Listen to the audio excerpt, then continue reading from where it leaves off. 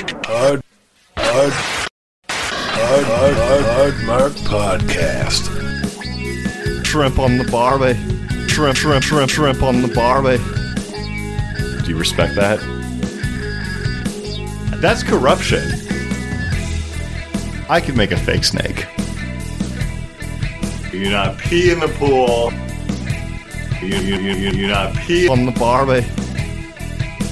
All of myself is clean.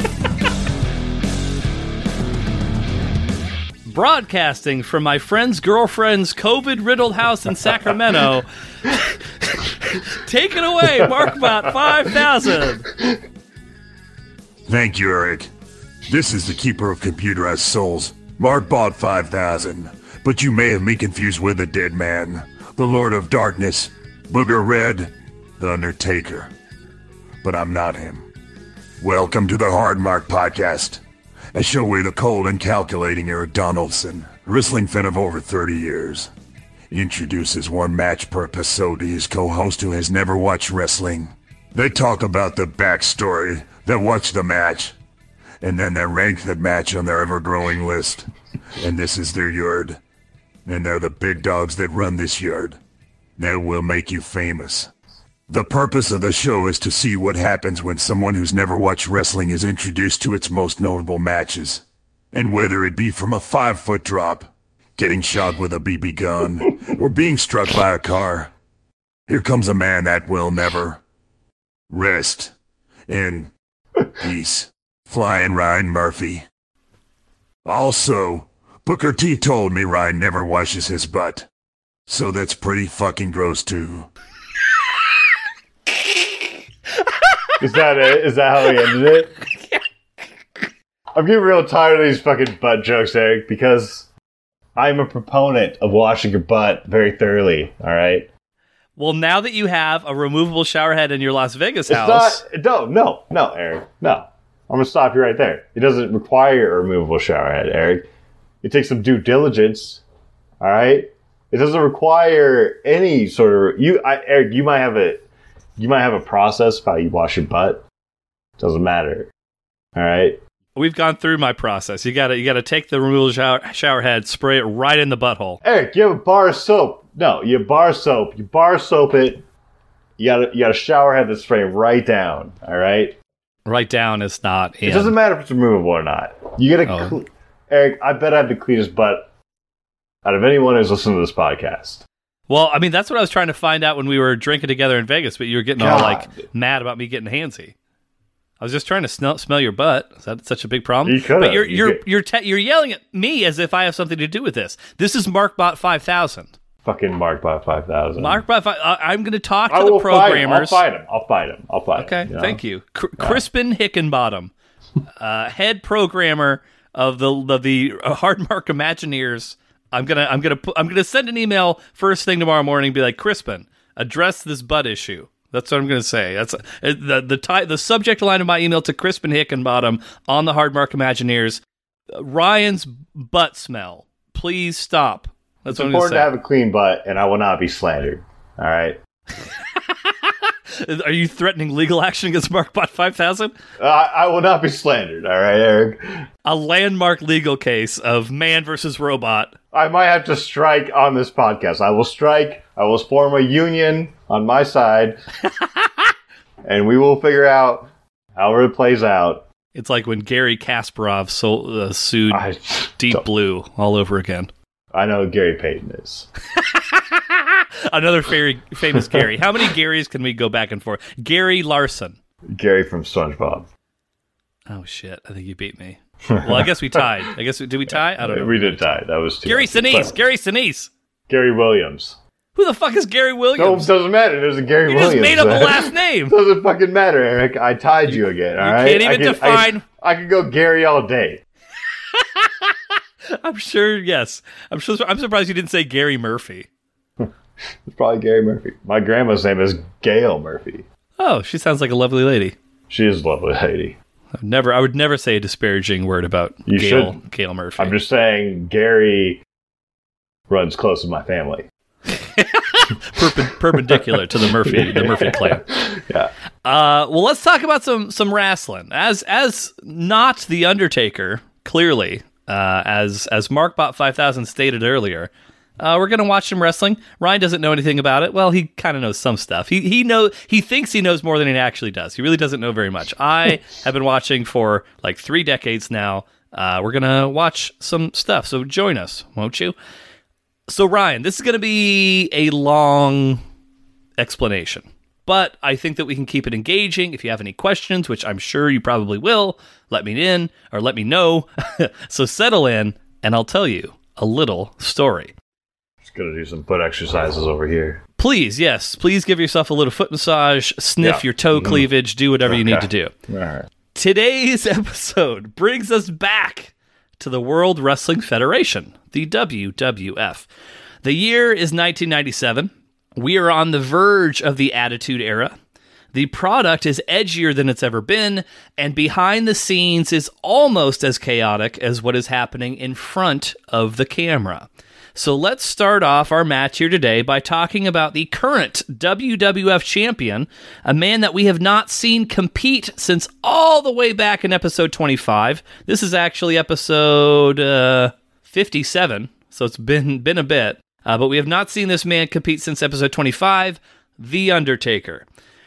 After nearly 7 years with the company, there's been a number of shifts and adjustments that have been made to keep the Undertaker character fresh in the eyes of fans. Most notably, the Undertaker has now been a good guy for the past 5 years or so. Something of a undead zombie for the forces of good.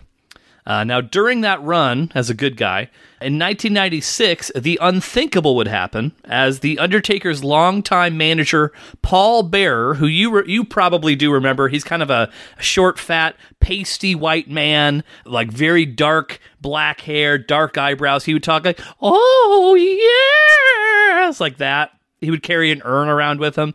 He's the Undertaker's manager. Was this part of the disc, the DVD? The graveyard match I sent you?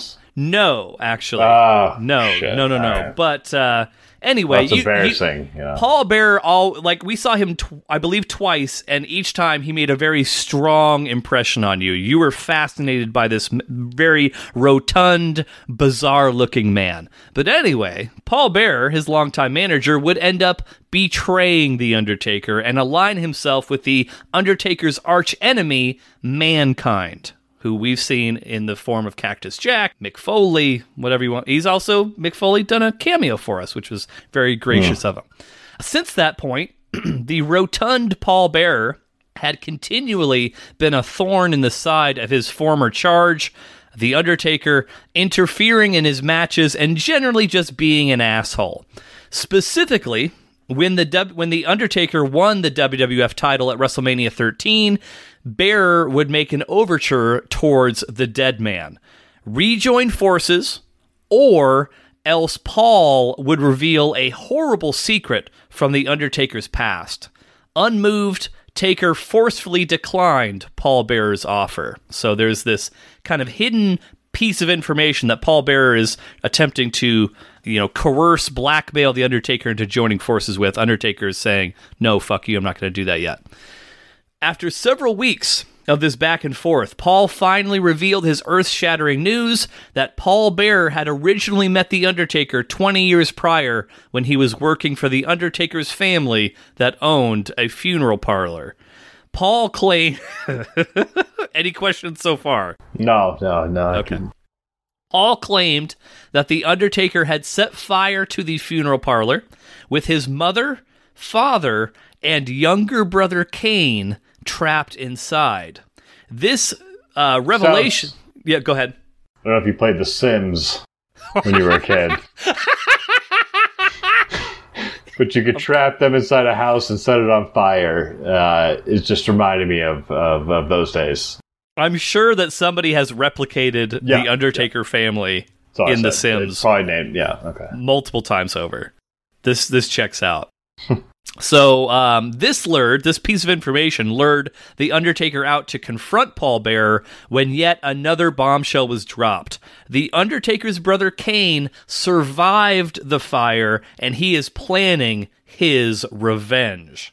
But even with all this family drama swirling around him, The Undertaker would need to focus on his upcoming championship match at SummerSlam, as his challenger was announced to be none other than the man who has been on a tear ever since defeating Stone Cold Steve Austin at WrestleMania, Bret the Hitman Hart. All right. Yes. You gotta interrupt. I'm sorry. Please. So, I don't pay attention that strongly always, but I just want to. We're under the impression that someone set fire to like a family's house. The Undertaker set fire to his own family's house, suppose, according to Paul The Bearer. Undertaker to his own family's house. The Undertaker, according to Paul Bearer, which you got to consider the source, but according to Paul Bearer, The Undertaker set fire to his family's funeral home with his mother, father, and younger brother trapped inside. Who are alive, presumably. Well, the mother and father are presumed dead. Oh. Paul Bearer is claiming that his younger brother somehow survived this fire and wants revenge. Okay. But nobody's seen Kane. Nobody has seen The Undertaker's younger brother yet. Okay. So we don't know if Paul Bearer's making this up. We don't know what the deal is, but there's kind of this rumor swirling in the background about The Undertaker's younger brother. Okay. But his younger brother is not who he's going to be fighting at SummerSlam. That is going to be Bret the Hitman Hart. And so Bret Hart, who we've seen quite a few times at this point, he's still on an anti-American crusade. He's still very, very much pro-Canada. He's still very, very much anti-USA.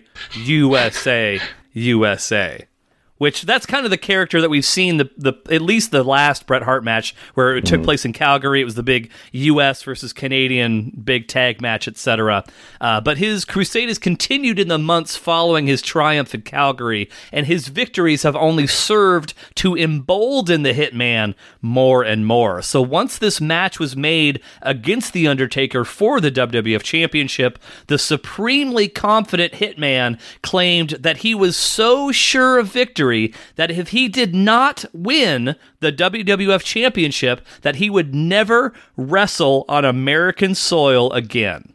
So that is a stipulation that he threw out.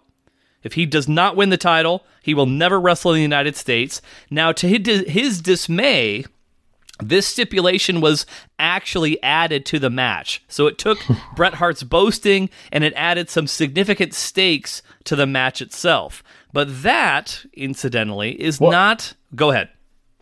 I just so if he lost, he was never going to wrestle on American soil again. If he lost, he never would wrestle on American soil again. Or, technically, he could win, but if he doesn't win by pinfall or submission, let's say that The Undertaker just says, I'm going to get counted out. I'm going to walk out, and I'm going to be outside the ring for 10 seconds. The referee's going to count me out. The match is over. Bret Hart would win, but he wouldn't win the title. So, in theory, he could also, in that case, not be able to wrestle in the United States again. What a stipulation. So there's some so he does not win the title. So he has to pin The Undertaker, or he has to make The Undertaker submit. I mean, I think it's kind of it's a little bit of a bitch move, though.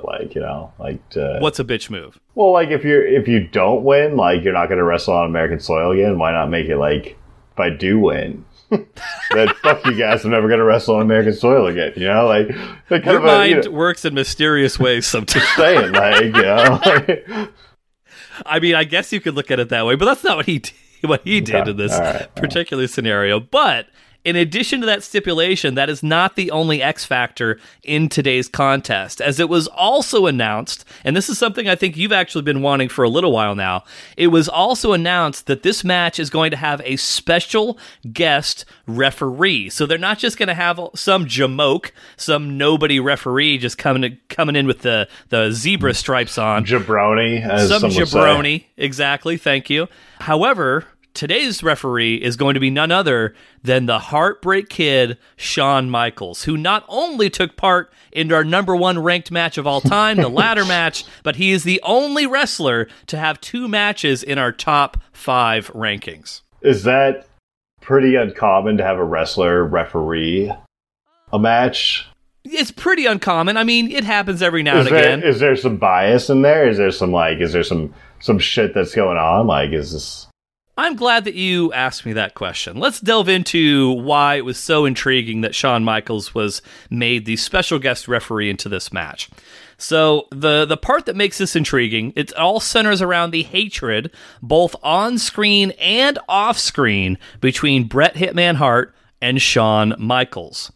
So what started as a professional rivalry between the two turned into real-life animosity through a series of events. Some of those being as simple as Shawn being jealous of the contract that Bret had signed the previous year, and some being a little bit more personal. But all of them, in my opinion, virtually being stirred up by Shawn. Shawn, at this point in time in his life, was a pilled-up dickhead.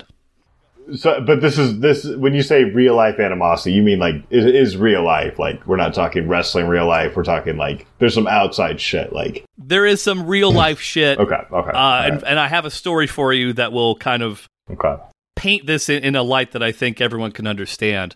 So I would say the straw that broke the camel's back in their real life relationship behind the scenes was while on live TV, Michaels claimed that Bret had seen some, quote, sunny days as of late, which was strongly suggesting that the married with 4 children hitman was cheating on his wife with Sunny, the WWF 90s sex pot. This was especially interesting as Sunny herself has since confirmed that Shawn was regularly hooking up with her around this time.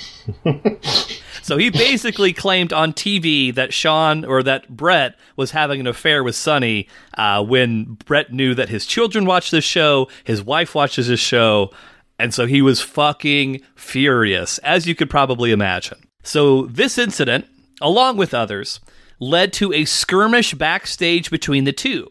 The fight resulted in Bret Hart yanking out a clump of the Playgirl centerfold's hair, leading to Shawn storming out, screaming about unsafe work environments to anyone that would listen.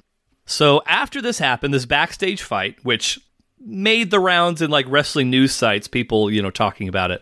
But Shawn threatened to quit the WWF. Eventually, cooler heads would prevail, and Shawn agreed to continue along with the company. But with the tension between Bret and Shawn boiling over into the television show itself, Vince McMahon knew that there was a big money match to be made between the two of them. And so their rivalry continued on screen after their confrontation. So to play into how everyone knew of the dislike between the two, Shawn was inserted as the special referee for Bret Hitman Hart versus The Undertaker. And as an added caveat, it was announced that if Shawn favored The Undertaker in any way, if he was not a fair referee to Bret, he would also be banned from competing in the United States of America. That's 100 times more difficult than in the wrestling match itself. And just out of curiosity, how do they determine that? Like, is it an after review of the match that they say how's that determined? I want to know. Is there a committee? So at this time, there was a commissioner, an authority figure commissioner that was in charge, and I think it would be up to the commissioner's discretion whether or not Shawn broke that vow. Just one guy. There's one guy. Yes, there's one commissioner who's there's no committee. There's the one guy who says, "Okay, this is fucking wrestling, dog." It's one dude. Eric, why am I here? I'm here for wrestling. That's right. You're here to learn. I just wanted to know. I got to know the background. Absolutely, and that's what we're doing. Yeah. And so that's our match. So we've got the champion, and I know there's a lot, but then we've got our champion, The Undertaker, whose burned up baby brother is lurking out there somewhere, defending his title against the anti-American Bret Hart, who has to be able to win to be able to continue wrestling in the United States. Meanwhile, the man in the zebra stripes, Shawn Michaels, and his ego will attempt to call the match right down the middle, right here in East Rutherford, New Jersey. It was a great wrap up, but I don't want to keep it going. You say he's lurking out there. Yes. You mean he's lurking and getting into the ring? No one's seen him yet. We don't know. Paul Bearer could be lying. But you have to imagine that it's somewhere in the back of Undertaker's mind. When you're a fighter, you got to have a clear mind. But the Undertaker, he's thinking is my brother really still alive? Is my brother really coming after me? We haven't seen Kane. We don't know that Kane is actually a real thing yet. Paul Bearer could just be bullshitting us. But these are all mind games that are being played with The Undertaker. This is sometimes what I try to explain to people, like, now that I'm on a wrestling podcast, like, how the fuck this is, like, this, I have to, like, and I don't have the wordage, right? I don't know carnivore from, cannibalism, so, like, I'm trying to, like, fucking explain this shit, but it's wild. Every fucking match, Like, I would love it if you just recorded the next conversation you have of you trying to explain pro wrestling. I might. Well, I got the Attitude Era thing, so, yeah, that's one of my favorite reporting back that you've done. Yeah, it's a lot. It's a lot to take in, as a wrestling fan. You got to be really into the, the background and, anyway, I digress. All right. So the data. We'll hit you with the data, then we'll watch the match. So Ryan's record, as it stands right now, 35 victories, 27 losses. He is on a one-match losing streak. His record for matches in this great state, the Garden State of New Jersey, 1 win, 2 losses. He has 3 wins, 1 loss at SummerSlam. And then his average ranking for matches in the state of New Jersey is 22.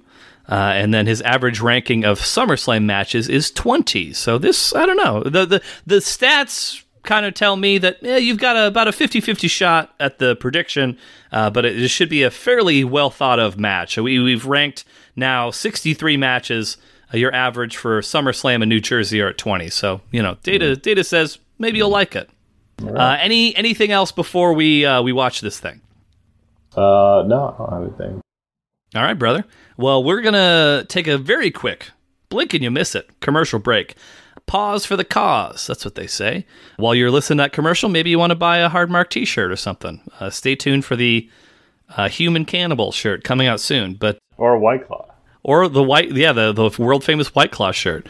But we'll be right back in just a bit with our thoughts on Undertaker versus Bret Hitman Hart, with Shawn Michaels as the special guest referee at SummerSlam 1997. Bret Hart is just taking liberties before the match gets underway, and now the bell sounds, and now we are official. Paul Bearer, former manager of The Undertaker, who claimed who claims that The Undertaker's brother is still alive. Driving that knee. Look out, Undertaker quick to the outside. Undertaker. Oh! And Paul Bearer crumpling down in a heap. Hope they don't. He just got knocked off the wall. And Bret Hart's out of a chair. Shawn Michaels knee. Oh, wait a minute. Oh! God. Shawn Michaels with that chair that Bret tried to throw over the leg. Maybe Michaels has had enough. Michaels was on the outside and did not see.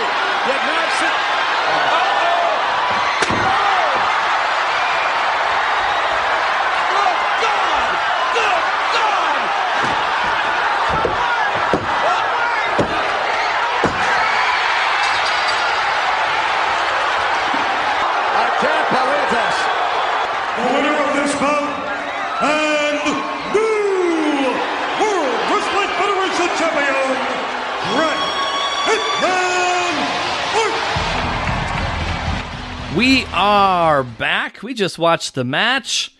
Ryan, we're fresh out of it. What did you think of the match? It's a good match. I got to respect that match, even though I took an L. But yeah, Ryan was not successful in his prediction. He predicted The Undertaker, which, I mean, it was a close one. Could have gone either way, but Bret Hart came away with the W. Bret Hart, as I mentioned earlier, he is a real heartbreaker for you on this program. You've picked against him a few times, and I feel like every time has not turned out so well for you. Oh, no, I should probably learn my lesson, but it's all right. Let's get into my notes. So we have Bret Hart is the first person who enters. We have some real authentic 1997 New Jersey wrestling fans. Bret emerges. He's proudly carrying the maple leaf flag of Canada. He gets on the microphone. He basically says, all rise, pay your respects for O Canada as it plays. Everybody's booing. Bret's just stone-faced. You can tell he's just fucking loving every second of that. But that was a great moment. Then we have Shawn comes out. sexy boy toy, hits the double bicep with the pyro, and then the Undertaker gets his entrance, and of course he does his spoopy lights thing where he turns the light on with nothing but his magical hands. Did you have a preference between the three entrances between the three men? I mean, I was a big fan of the. I thought the turn lights was very well coordinated. Oh, the Undertaker entrance, yeah. I that's all I had. Yeah. Moving along from there, so Brett actually, after she gets checked by Shawn for any foreign objects, Shawn then starts checking Taker. While this is all happening and Taker's distracted, Bret Hart takes the title belt, clobbers Undertaker from behind, and then pulls up the Undertaker's long entrance jacket and starts like hockey punching him from that, which I thought was a nice use of like, hey, fuck you, you're going to wear all this elaborate ring gear, well, I'm going to make you pay for it. And the reason that he was not disqualified, mind you, for hitting Undertaker with the belt, the match hadn't started yet. The bell had not rung yet. Oh, yeah. That's some Shawn Michaels shit. Like, it was his first time refereeing, Ryan. Okay, he didn't know when to ring the bell. Some people had to kind of coach him up on how to do it. That wouldn't be his only fuck up during the whole, We'll get to his main fuck up here in just a little bit, I suppose. But a little bit of back and forth. I think, and we talked about this a little bit, but it was a slow start to some degree. I think you described it as a very tactical match. You were asking me if a lot of the matches were kind of in that sort of pace, that tactical sort of style, and they are. But I mean, it was just slow all the way through. Like, it was slow all the way. I would say like the first 70 to 80% of the match was slow. Yeah. I'm a guy. You got to keep his attention if you want me to like view your shit. Like, and I would have fucking turned. Yeah, I'm glad I didn't, but I would turn the channel. I think that you were meant to be drawn in by the personalities, the larger than life personas of Undertaker, Bret Hart, Shawn Michaels, which was drawing. It was draw. I'm just saying, part of it's also the fucking game, itself. I get it. I think that there is something to be said, and I will totally co-sign the fact that it was definitely somewhat slow at times. But at the same time, when something is a little bit more slower paced, you can really kind of appreciate each individual action, each individual move a little bit more. But I get where you're coming from, too. But kind of starts things off. We've got some guys getting slammed into the various posts. Undertaker is working on Bret Hart's back to start off with. I think things kind of started really kind of escalating when Paul Bearer emerged. Any thoughts on Paul Bearer? Like Chris Farley looking guy. Like, I forgot that you called him Chris Farley in this, and I don't. When I think of Paul Bearer, I always think of classic Paul Bearer, the white face, the black mustache, the black hair, etc. But this is maybe an underrated era of Paul Bearer, the kind of strawberry blonde hair, the impossibly round body, very classy Chris Farley-esque figure. But he was looking so smug. I loved just his mugging for the camera, and like the point where he's kind of doing the cutthroat type to sign, etc. But of course that doesn't last very long. Undertaker, after he gets out of the figure 4 leg lock that Bret had him in, immediately goes after Paul Bearer, who takes a couple of punches to the face, which gives Bret the opportunity to ambush Undertaker from behind and get the advantage yet again. But yeah, just a fun little highlight of the match. Didn't last too long. I guess also to kind of tie it all together, no Kane. No little baby burned up brother to speak of. Oh, that's right. Yeah, you forgot about that part. Well, I thought the 2 other guys came out too. I wasn't sure like who the fuck those guys were. Like, yeah. No, but Paul Bearer is affiliated with Kane. We saw Paul Bearer. We did not see Kane. So this is a loose thread that, who knows, maybe we'll get some resolution on that in the episodes to come. Who knows? But as we kind of jump ahead a little bit further, we've got, as you mentioned, Owen Hart, a.k.a. Uncle James, and Brian Pillman, Bret Hart's associates in the Hart Foundation, the only Hart Foundation that matters, mind you. They arrive, and you seem to really enjoy. And was this the reason you picked Undertaker? Was because they didn't even interfere. They were just waiting there outside of the ring, and Undertaker just said, fuck it, went after them, took them out, so that they didn't even have the opportunity to intervene in the match. Yeah, no, I I like that. Yeah, I did. I thought that was a moment where I was. I mean, he just went out there and fucking took both of them out. That was it. Like, you usually don't see. Usually they play some sort of role later, but that was it. Like, they'll grab the leg. They'll do something usually, but they didn't even do fucking anything. Undertaker just said, "Fuck them. I don't want them here," and took him out, which I thought was funny. But that also led to a moment after they get taken out where Undertaker chokeslams Bret Hart. Shawn Michaels did not see because he was too busy watching Owen and Pillman get taken out of the arena. Taker yanks Shawn by the hair and the two begin to bicker. And that's where you can kind of see some of the seams start to unfold, like what's going to happen with Shawn. Like, it starts to become apparent that Shawn's involvement is going to affect the end result of this match in some way or another. You're just not sure. And I think at this point in time in the match, you seem to think that, like, Bret and Shawn were mending fences of sorts at this point. They were. I didn't get that impression. Well, Eric, you don't see things as deeply as I do. That's true. After 2 White Claws. Yeah, you got to really look underneath the covers of what's going on, you know.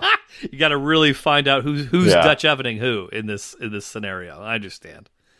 Let's see. We kind of jump around a little ways further. We'll just kind of jump towards the end of the match. I mean, we could talk about like the individual moves, but I don't think that's particularly necessary. So, kind of towards the end, you made your pick for Undertaker, which I did give you the opportunity to switch. But what was it that you said? I ain't no bitch. I ain't no bitch. I ain't gonna switch.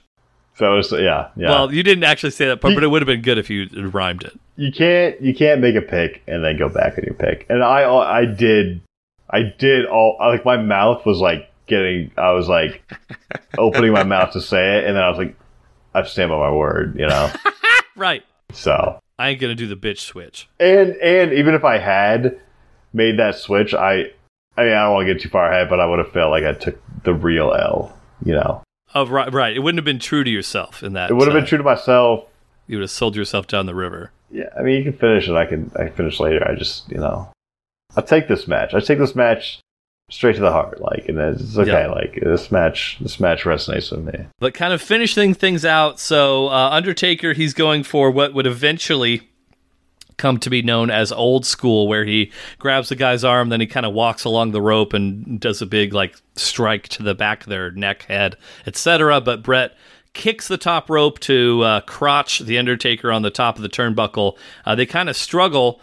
Taker nearly falls, which you kind of caught as a little bit of not what was supposed to happen, but Bret saves it and then excellently executes a big superplex from the top rope, which nice ring generalship from the Hitman. He slipped.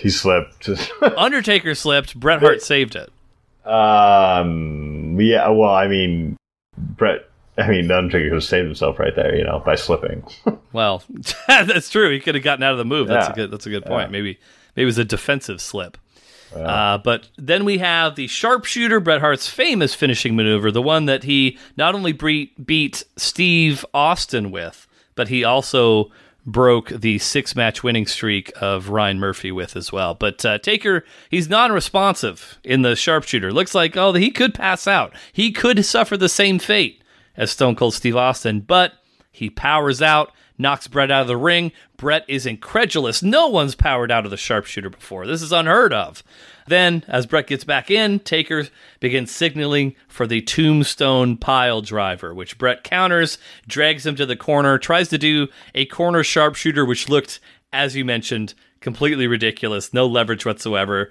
Taker was just laying down on his belly. He was like a teenager talking on the phone with his legs up, just like, "What are you doing over there, Marjorie?" Like stuff like that. Yeah, not a whole lot of leverage on that move. But that gives Undertaker the excuse to be able to power Bret away from the ring. He lands on top of Shawn Michaels while Shawn Michaels is down. That gives Bret the opportunity to grab a steel chair, which he then clobbers Undertaker with. One of the better chair shots that we've seen in the history of the program. Pins Undertaker. Undertaker kicks out of the pinfall, which I think you thought briefly was going to be it. Yep. That leads to Shawn and Bret arguing when Shawn discovers his steel chair in the corner of the ring. He finds that chair. He starts accusing Bret.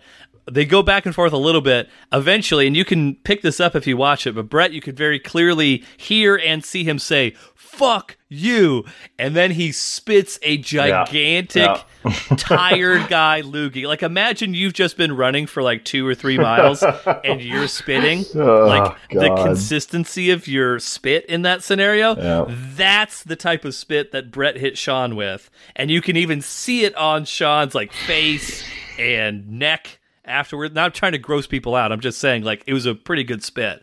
And so and this is actually tie back to very, very early episodes of our program, where you complained very frequently, like, when guys spit at each other, there's no repercussions. There's no consequence. Like, in a real life situation, when you spit at a man, that fucking shit's on from there. I agree. With myself. And so in this case, as soon as Sean gets spit on, he's holding the chair. He's just like, oh, fuck this. And then he hauls off and swings the chair. Brett moves out of the way. Undertaker gets clobbered by the chair. Sean immediately realizes what the fuck he just did and is like, oh, shit. Brett pins Undertaker. He had to call it, too. Like, he had to count the pinfall. And you could tell, like, there was a very slight, like, it was so well done. 1, 2... eye contact with Brett, very, very, very slight hesitation. 3, slides out of the ring, fuck, and then that's the end of the match. Great, one of the better endings that we've ever seen. Like, it was good. All these twists, all these turns, you don't know what's going to happen, but that was it. And unfortunately, Ryan did not predict the winner accurately, but what can you do? Overall, though, good little match, which takes us to our ranking. We got to rank this thing, my friend. I'm looking. I'm not even looking yet. I got to pull up the data. But what are we thinking here? Are we thinking good, bad? This is good. This is a good match. I probably would have to. It's definitely, like, it was slow. I just like the ending of it. I really did. That's the kind of drama I'm looking for in a fucking wrestling match. That is. Yeah, and like, there is something to be said for, like, when guys have the time to kind of like take you on that ride early on, because if like that same ending had happened and the match was, 5 minutes long, I don't think it would have carried the weight that it had going the length that it did. So I don't disagree with anything that you said about kind of the pace being a little bit slow, but it also kind of played into like the frantic nature of the end of the match being as good, as well done as it was, I thought. So, like, for me, like, right, it's either at the top of good. I honestly really like the ending of this. This is, like I said, this is what I'm looking for. The drama. It could have been even higher, but it was so fucking slow, For me to really push it up there, it's got to have, but. Yeah, I was hoping to get something in the top 10. I don't think it's going to reach that. I think it's probably in between like 15 and 11, I would say. Like, okay. So 11 was the second ladder match that we saw between the 3 teams. Then we've got. I'm thinking. Yeah, go ahead. I mean, I don't want to like. Just 12 is the last WWF match that we saw, which literally happened immediately before the match that we just saw between Steve Austin and Owen Hart, where Steve Austin nearly got his neck broke. I do feel like I would put this probably maybe the new 13. I think it was good. I think it was a great match. I think it was. If it hadn't, you got to throw the drama into it, and I think it had it at the end. Or like at least it all, like, there was drama throughout, but it all came to fruition, at the end. So new number 13 is what you're saying? Yeah, I like that match. Okay. I am adding that right now. Alrighty. Perfect. I've got that, and I can fill in the rest of those cells. Cool. All right. Well, we got to finish this thing. We'll be back, of course, as we always are, in a weekly schedule now. We'll be back with Rumpus Time on August 11th. Who knows what Ryan will talk about there? Will he talk about stabbing pit bulls in the head? Will he talk about, things that I'm supposed to edit out of episodes about his friends' girlfriends? We don't know yet, okay? It's an impromptu show that we could talk about anything. Being raised Lutheran. Necklaces being made out of rice kernels. Where is that necklace? Grains of where is Ryan? Who do you have Ryan's necklace? Where is Robert? Give him back his necklace, Robert. Robert would be wearing my fucking necklace. If anyone, like, it would be. Fucking Robert. Let me tell you one thing about... He'd be drinking a fucking vodka sour wearing my fucking necklace. That's right. He's wearing his black button-up shirt, his black pants, and he's got his goddamn grain of rice necklace. Give it back, Robert. It's been a while since we've shouted out those folks. I don't know they even listen to the wrestling stuff anyway, but if they did, they get a little plug. Watching It. Check out Watching It. For all your... This is the program where we only plug other podcasts at the absolute fucking end of our show. So that way, only people who are literally listening to every single minute of our content hear it. That's how you got to promote stuff. But we got to finish it out. We're getting sidetracked. I'm punchy. This is my Friday. Yeah. Well, but let's do it. Eric's Wisdom Tree. Got it a little early there. Did I? Yeah, a little, like a tad bit. Like your last word. I it's fine. I just Eric's Wisdom Tree. There you go. Syrup is just tree milk. I tell you, you want to just fucking get the fuck out of here, dude. What do you mean? What do you mean? Sometimes information is like enlightening things. Yeah. So was I hot brain when I thought of that? I don't know. I could have been. But yes, syrup. It is, right? Like I can't disagree with that. Like, yeah, you can't dispute that. Syrup's just... You could have talked about how syrup is really good, and I could have disagreed. But like, you said syrup is tree milk, and I can't disagree with that. So I think it's settled. Like milk of the trees. Yeah, milk of the tree, maple. Yeah.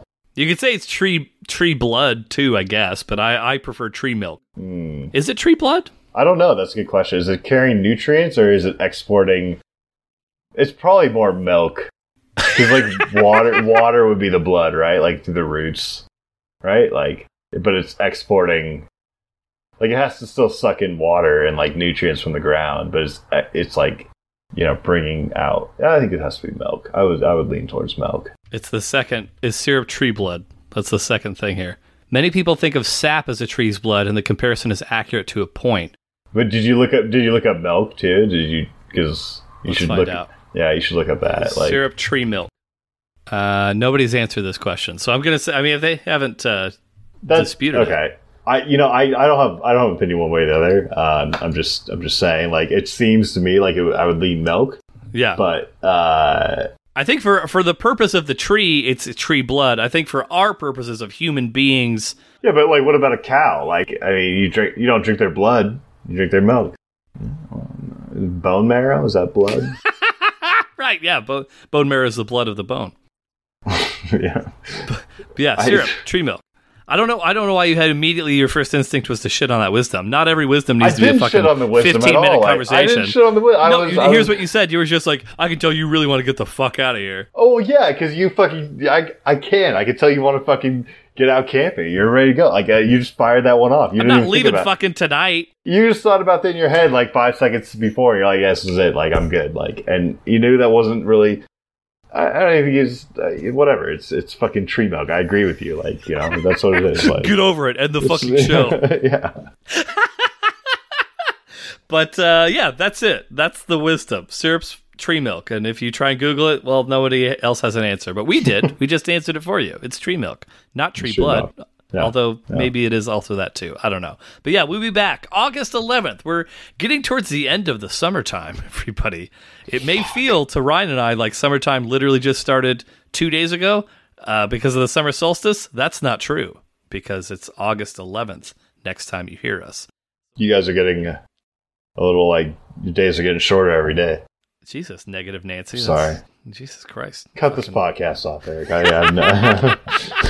Days are getting shorter. The days are long and the years are short, everybody. Your life's ticking away a moment at a time. Think about that when you're going to bed tonight. But if you're not hard, get hard. Once you get hard, stay hard. That's all, folks. I could go Gary all day.